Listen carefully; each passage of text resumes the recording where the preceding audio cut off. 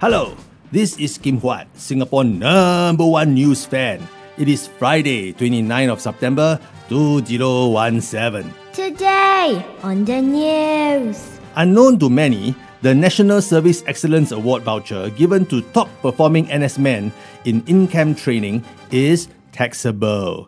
When they started giving out the $100 to $200 vouchers in 2016, Minister Ong Ye Kung said, quote, "These forms of recognition are important to let them know that their sacrifices are deeply appreciated and for the greater good of Singapore," unquote. Well, now you know your recognition is taxable by the IRAS. You sacrifice for your country recognize you, you use your recognition money to sacrifice for your country again.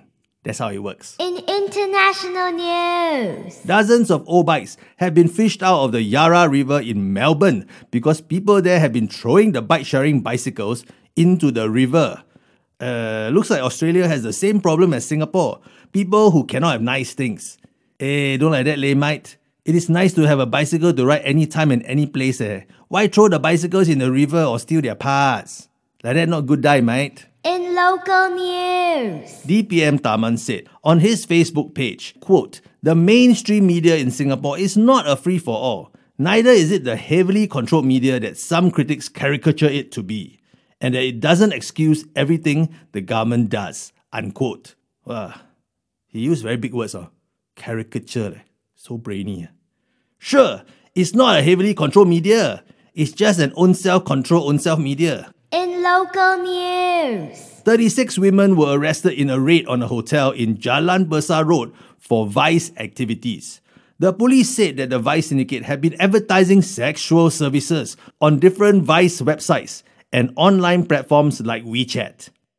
In Singapore, WhatsApp is for talking cock, and WeChat is for talking another kind of cock. in international news, A Canadian model, Kat Gallagher, 24, had an eye tattoo done, but a botched procedure rendered her partially blind.